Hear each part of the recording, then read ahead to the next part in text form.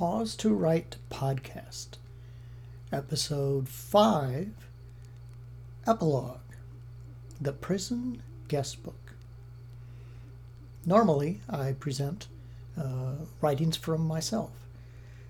This particular episode, however, will be a collection of responses I got on the original posting of the episodes from the prison.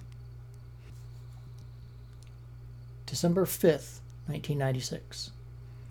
I hope you're saving these somewhere. They're priceless. By the way, the math degree probably qualifies you more than many physicians. Be brave. Things will improve, I think. December 11th, 1996. Subject: From the Other Side of the Wall. Tap, tap, tap, tap, tap. Is someone else there? I'll try one more time. Tap, tap, tap, tap, tap. December 29th, 1996. Prison? I worry about you. Our cubicles are way too close. Or you have too much time on your hands. Or you need a girlfriend. We have to talk about this. Your fellow office mate. April 12th, 1997. Subject: Thesis Study. Is this a work of fiction or real accounts of inmates? See, I'm doing thesis work on the effects of long-term incarceration, and these do sound like those individuals who start to develop psychosis-related symptoms. April 14th, 1997. My reply: Thank you for your note. As for the prison, it is indeed a fiction based loosely on my cynical experience of having my office moved to a part of the building where nobody works. Incorporated in the mix are various ideas from TV shows I may have watched the night before, or what my radio or CD player was sounding like at the moment. I haven't been able to update it recently, as my Macintosh is in for repairs. But the character does escape in the next few entries. April 15th, 1997. Thanks for your reply. I really appreciate it. My research on the topic is going rather slow.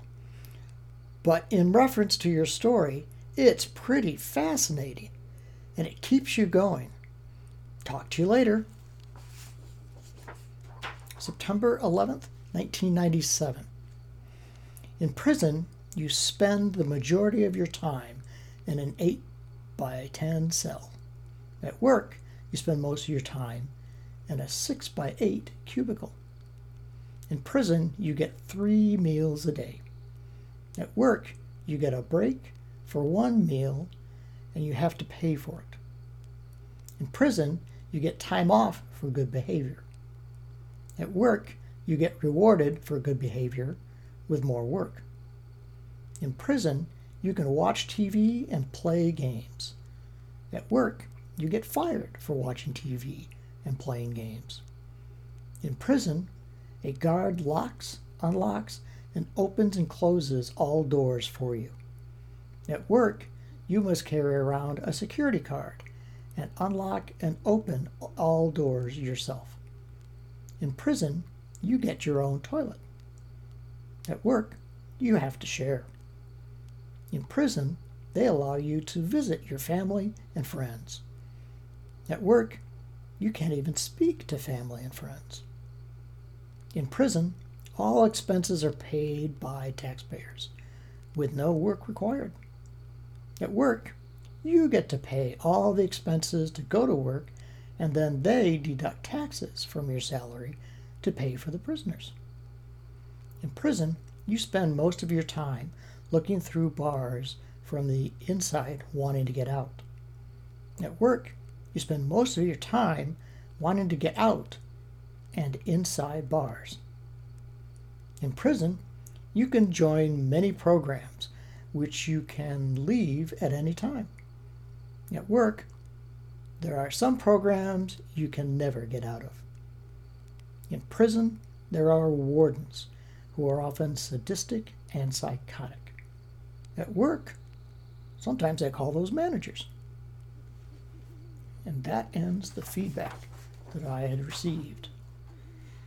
So I hope you've liked this special episode of Pause to Write podcast. And as I say, for the first time in this podcast, but mean it from the bottom of my heart, during these troubled times, please take care of yourself and be safe. Think of others.